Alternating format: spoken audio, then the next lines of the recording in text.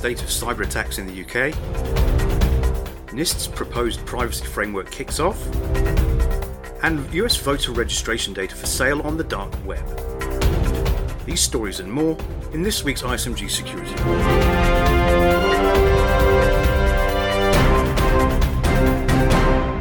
Hello, I'm Nick Holland.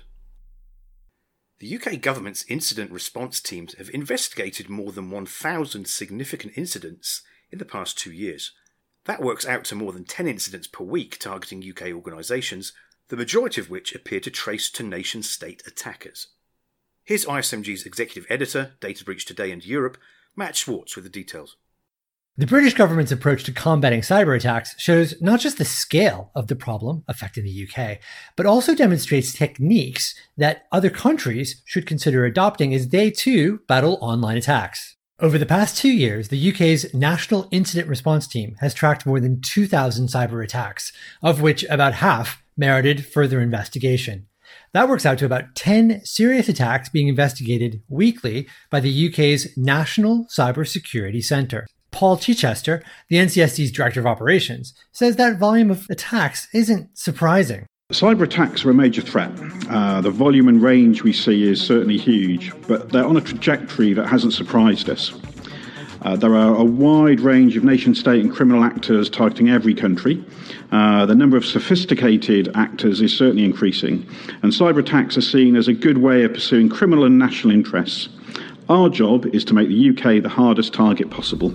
Unusually, the NCSC, which helps organizations in the country that have suffered a breach to recover and promises confidentiality when doing so, is not a standalone organization. Rather, it's part of GCHQ, which is the UK's sister intelligence agency to the National Security Agency in the US. One upside of the British arrangement is that the NCSC's investigators are not only working with the latest intelligence on cyber attacks, but also seeing firsthand how victims are being targeted. Officials say that many of the significant information security attacks that they've been investigating can be traced to groups working for or on behalf of nation states. Here's the NCSC's head of incident response, who, since he's a working member of an intelligence agency, is identified only as Adrian, which of course may not be his real name. Hostile state cyber activity has developed and increased in profile this year. What might surprise people is the range of hostile states involved. We are currently investigating over 100 groups. Crime actors are also a big threat, and in some cases, we're seeing criminals and state actors working together.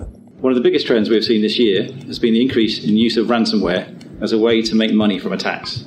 We've also seen a growth in crypto mining, where attackers effectively piggyback on another computer's processing power to look for and confirm cryptocurrency transactions. We're seeing a rise in that because our adversaries realise there's an increased use of electronic currencies that they can make money from. To better defend organizations in the UK, in 2016, the government launched what it calls Active Cyber Defence. The program is meant to automate as much as possible cyber defense. To date, it's only been used for government domains, but NCSC says it wants to push it into all critical sector industries. Active Cyber Defense has multiple components. It includes scanning websites for common vulnerabilities and creating an easy-to-digest report about what needs to be fixed. It also uses protective DNS to monitor for spoof sites, as well as to remove phishing sites. Finally, it attempts to block fake emails using DMARC. It's logged some notable success stories. In the past 2 years, NCSC says the proportion of the world's phishing sites that get hosted in the UK has fallen from 5.3% to 2.4%. In addition, NCSC helped to remove nearly 140,000 phishing sites operated in the UK, as well as 14,000 sites worldwide that spoofed UK government websites. Beyond helping organizations that suffer a cyber attack to recover, NCSC also offers more prescriptive advice. For example, what questions should boards of directors be asking their CISOs? The organization is also behind a UK government push to improve the security of internet-connected consumer devices. It's released a new code of practice that outlines 13 guidelines that manufacturers of IoT devices for consumers should implement into their product's design to ensure that they keep consumers safe. It includes such things as the secure storage of personal data, regular software updates to make sure devices are protected, as well as never using default passwords to help prevent attackers from remotely compromising and turning loads of these devices into a botnet army, as we saw with the Mirai botnet in 2016. While the code of practice is voluntary, already technology vendors HP and Centrica Hive have committed to follow the guidelines. While that initiative alone won't fix the horrible security found in so many consumer IoT devices, it's yet one more demonstration of the way that the UK government's incident response team is helping to better secure not just British organizations, but also individuals. For ISMG, I'm Matthew Schwartz. You're listening to the ISMG Security Report on ISMG Radio. ISMG, your number one source for information security news. Building on the success of the NIST cybersecurity framework, the National Institute of Standards and Technology is in the early stages of developing a privacy framework. The effort kicked off this week with a public workshop in Austin, Texas. I spoke with Naomi Lefkowitz, Senior Privacy Policy Advisor at NIST's Information Technology Lab, who's leading the project, and asked her firstly, how is the cybersecurity framework being used as a template? Here's Naomi.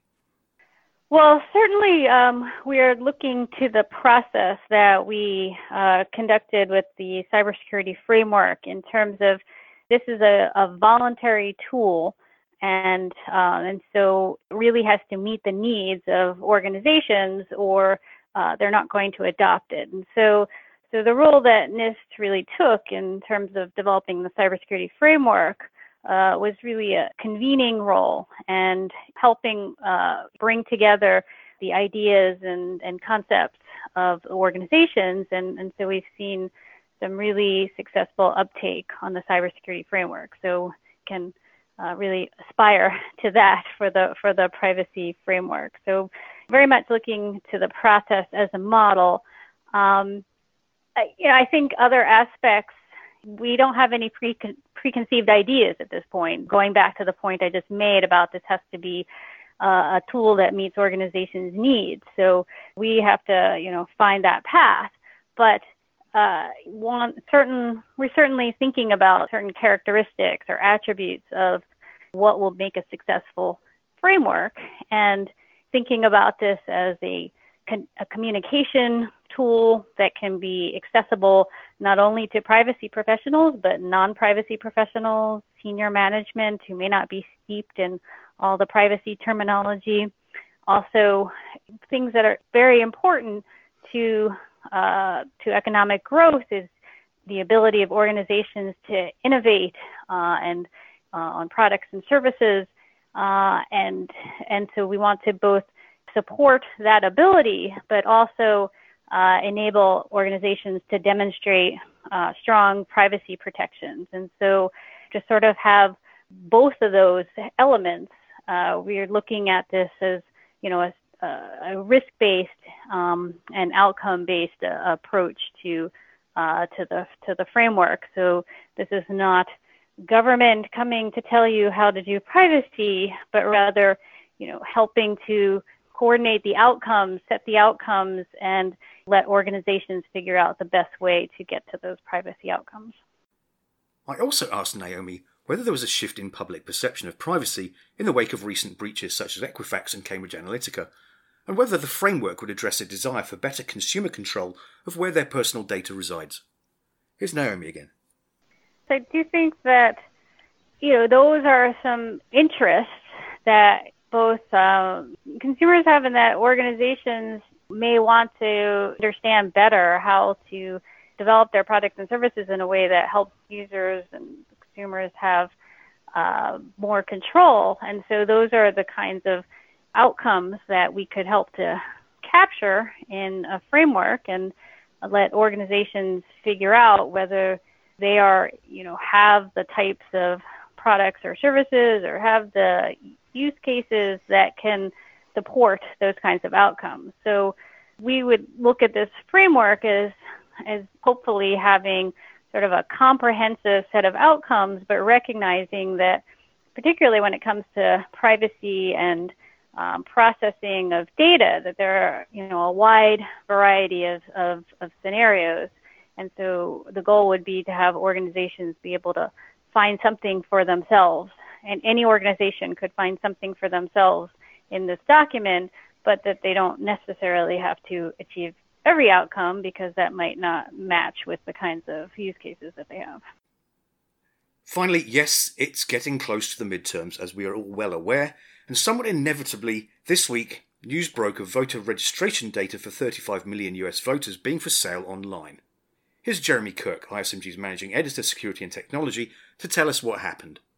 U.S. voter registration records from 20 states have appeared for sale online. It's far from the largest leak of this kind of data, but it again highlights the loose controls around such records. Two security companies, Anomaly Labs and Intel 471, found the advertisement on a web forum where data is often traded. Anomaly says it has reviewed a sample of the data and believes it to be valid. Despite containing potentially valuable personal information, voter registration records are among the least secure types of data.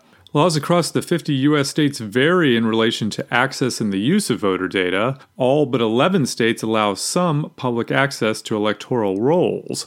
All states also do allow political parties and candidates to have access to the records. That means there are innumerable potential points of compromise.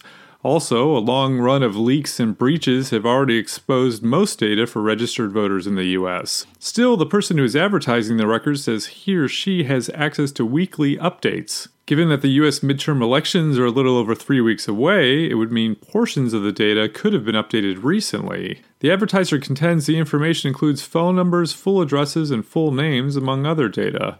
The highest listed price is $12,500 for Wisconsin's 6 million voter registration records. It isn't clear why that batch is the most expensive, but in presidential election years, Wisconsin is a key state because winning its electoral college vote can help push a candidate towards a successful nomination. Louisiana's records are advertised at $5,000, the second highest of all of the states. The advertisement says 3 million records are available. Anomaly Labs estimates the total number of records at 35 million, which, while that's nothing to sniff at, would still put this leak well behind preceding ones. The mother of all voter leaks came from a company called Deeproot Analytics.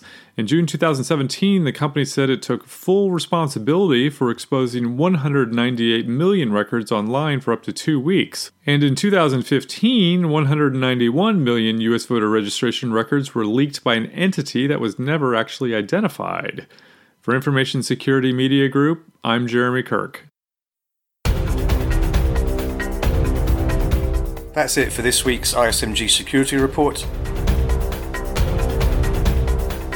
Theme music is by Ithaca Audio.